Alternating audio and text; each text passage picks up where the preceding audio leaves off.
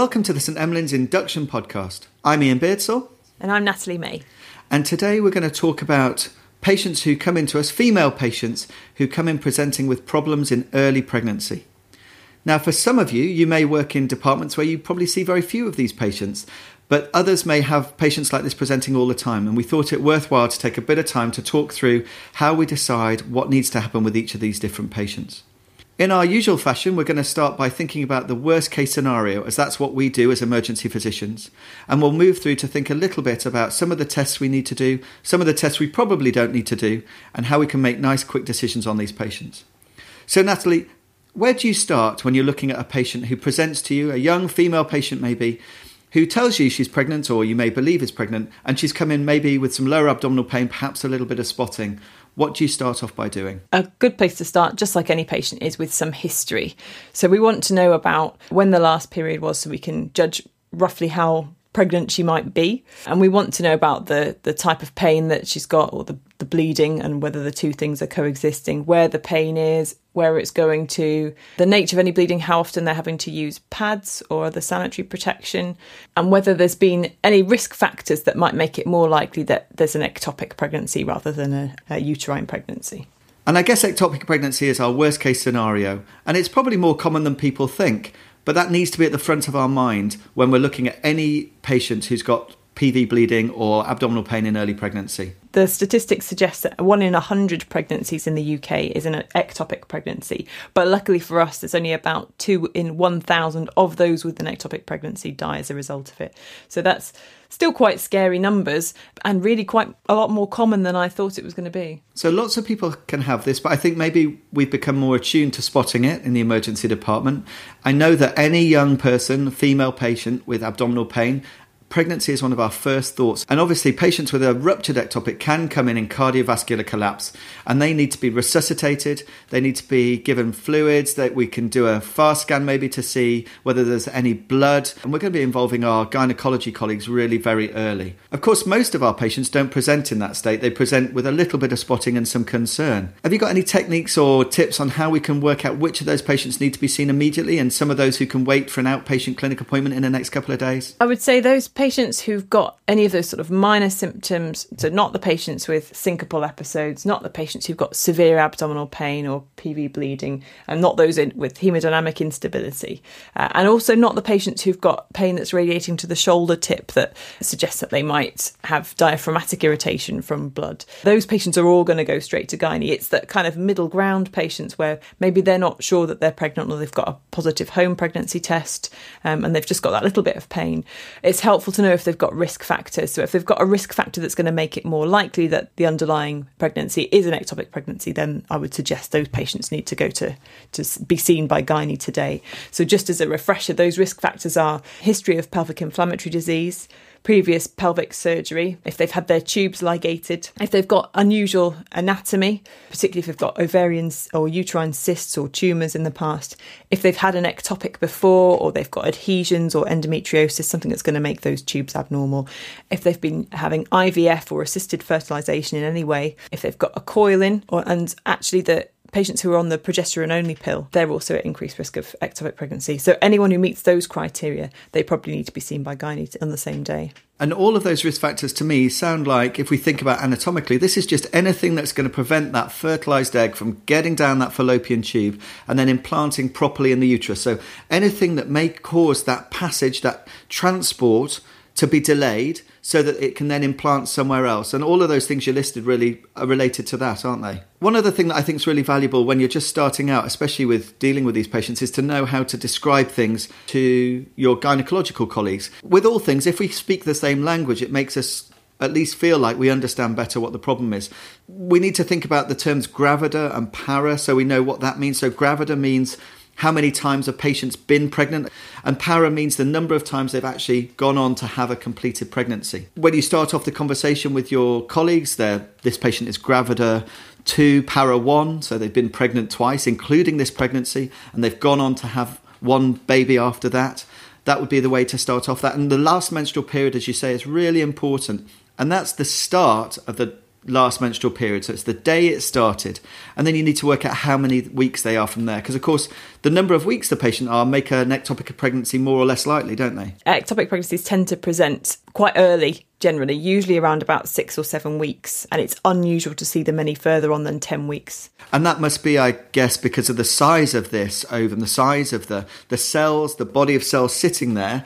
Once you're getting beyond 9, 10, 11 weeks, it's too big. So it must have ruptured through a tube by then. That's the way I simply think about these things. And so this thing firstly can't travel down the tube. And then once it starts growing, at some point, if it's going to rupture, it will rupture at that size, and it can't be too big. So early pregnancy, 6 to 8 weeks, sounds about the sort of time for me where it's going to be the right size to be causing problems, but not yet ruptured. So we've got these patients, we see them, we know they've got a positive pregnancy test. I suppose, as an aside, we should just think about pregnancy tests. They're pretty good, aren't they, urine pregnancy tests? Yeah, they're not bad, actually. There's a great piece of work on the Best Bets website that comes out of Manchester looking at urine and blood HCG measurement for ectopic pregnancy. I've actually read that one on the Best Bets website. It says the sensitivity of the urine beta HCG is about 96%. And that sensitivity is particularly good when the HCG level is over 100. But patients with ectopic pregnancy might have a really low HCG level.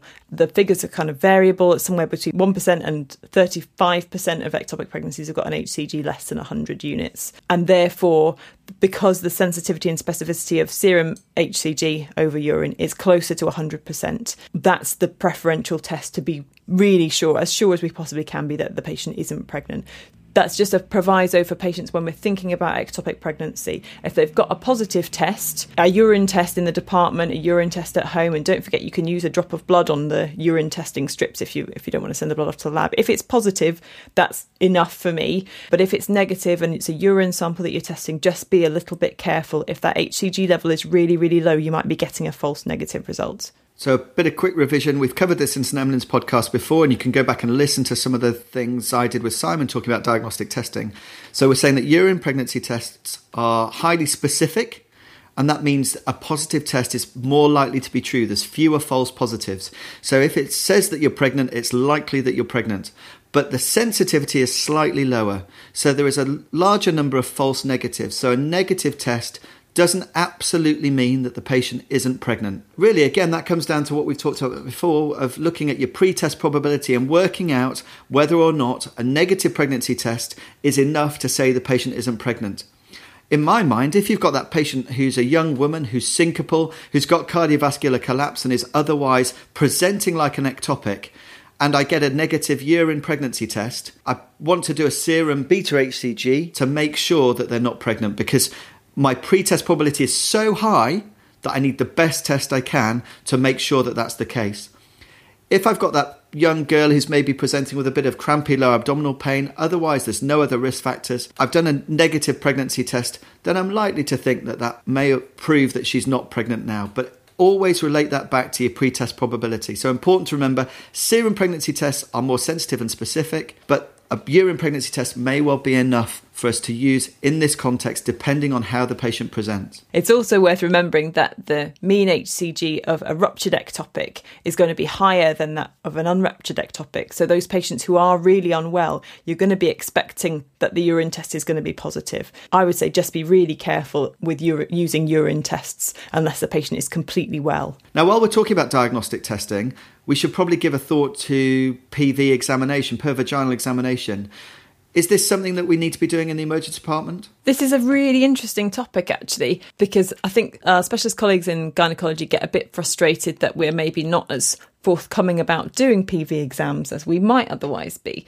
But I would argue that it's not a particularly pleasant thing to do. So in the patients who are definitely going to need to have it done by gynaecology, it makes more sense for them to have it done once by somebody who does that all the time and knows exactly what they're looking for. There are some situations in the emergency department where we're going to want to do a PV exam. So that's for retained foreign bodies, specifically condoms and tampons. We're not going to be looking for razor blades, and there are some patients out there who decide that that's something that they choose to do with their lives. Condoms and tampons, common presentations to the ED, something that we can sort out and send the patient home, remembering that if it's a condom and they've therefore technically had unprotected sex, they're going to need a bit of counselling about that. And also the patients who present with bleeding in pregnancy, pregnancy and signs of vagal stimulation. So if you think back to your undergraduate studies, you might remember that if you get patients with heavy vaginal bleeding, and particularly those who are undergoing a spontaneous miscarriage, they can get clots and products of conception trapped at the cervical os, and that causes cervical shock, so bradycardia and severe hypotension. And the best way to treat that is to perform a speculum examination and remove those products from the os. So it's still a skill that we need to have as emergency physicians to be able to do that resuscitative procedure where we have a patient with cervical shock who needs those products removing in order to remove the vagal stimulation so that their blood pressure can recover. And removing foreign bodies is an entirely reasonable thing we should be doing in the emergency department. But I would agree, every time we do an intervention or a diagnostic test, and let's remember that really doing a PV examination is a diagnostic test, we have to again consider the sensitivity and specificity of that test and whether it's going to change our decision making. And from my point of view, I don't believe that I will ever change my decision about whether a patient needs to be seen by a gynaecologist or admitted to gynecology on the basis of a PV examination. I'm going to do it from all the other things we've talked about, adding up their risk factors, listening to their history, their clinical examination. Those are the things that are going to make me decide, and I don't think a PV examination adds to that. And frankly, most of our UK emergency departments just don't have a pleasant enough area in order to do this with any kind of dignity and privacy for our patients.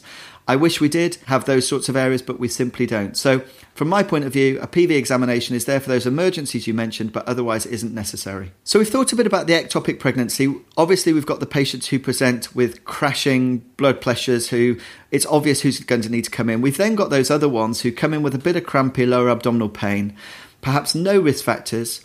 Some hospitals won't have the ability to scan all these patients at the point of the patient coming to the ED, especially at weekends and out of hours. So in our hospital, we organise an early pregnancy assessment unit follow-up, and that tends to be within the next 48 hours. Do you have something similar, Nat? We're quite lucky, really, because we've got a specialist maternity gynecology hospital on site. So we've got criteria by which if women don't need to be resuscitated imminently, they're usually seen directly by the gynecology team. They go up straight up to the early pregnancy unit. So it's a little bit different from us. But I have worked in departments where we've had protocols about who needs to be seen by gynae today and who can have an appointment made at EPAU for the next day. I think it's a case of following your local guidance in those circumstances.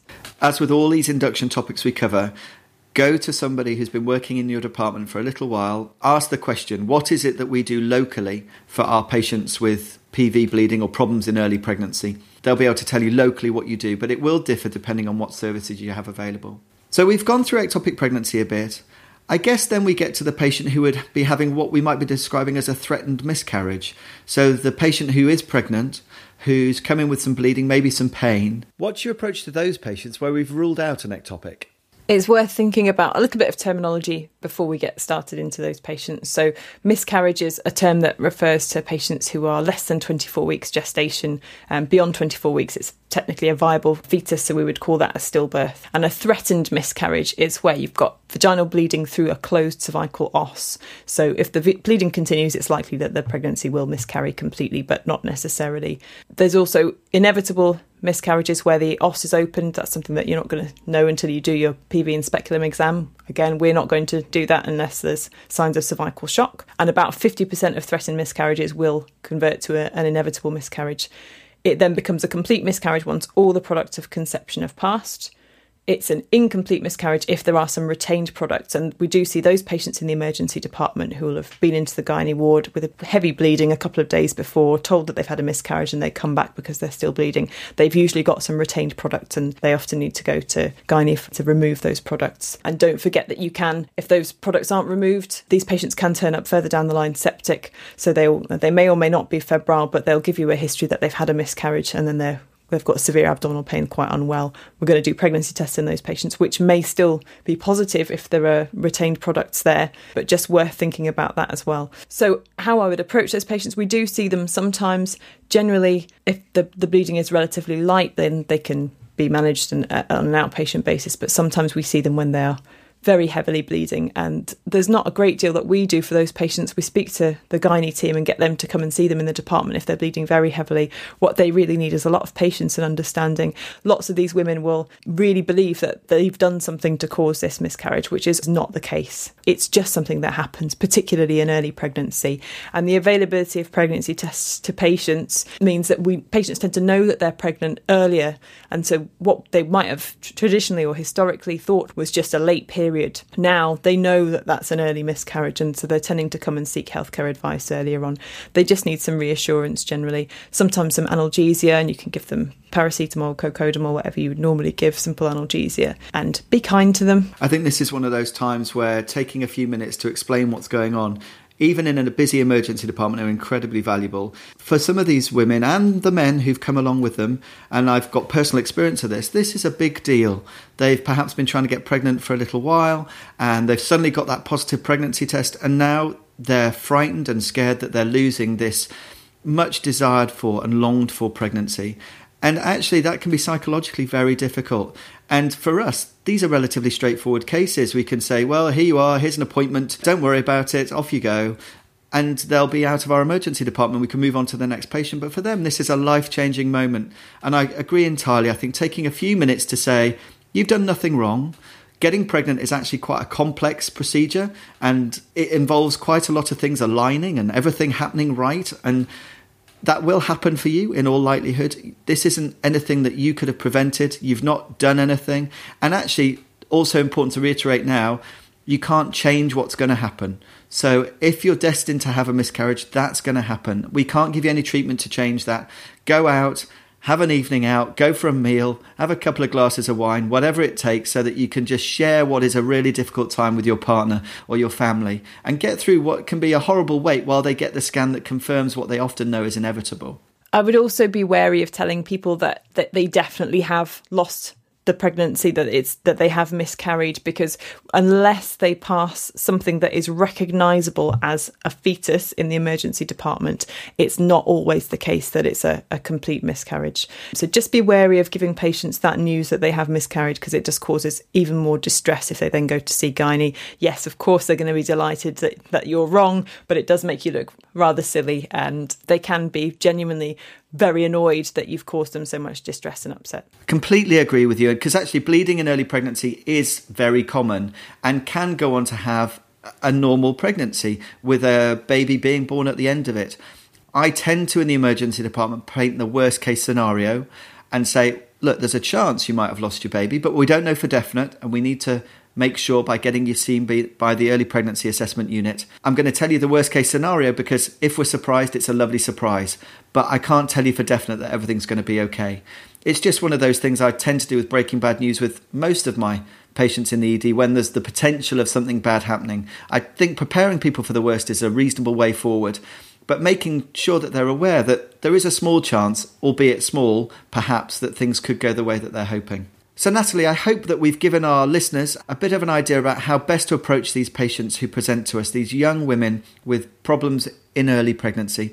Of course, there'll be a blog post to accompany this, and it includes a video presentation from one of my colleagues at Southampton, Sarah Robinson, who'll be going into this in more detail. We recorded it for the CMEP project a few years ago, so you can always go off and watch that, and we'll give you some links to further learning.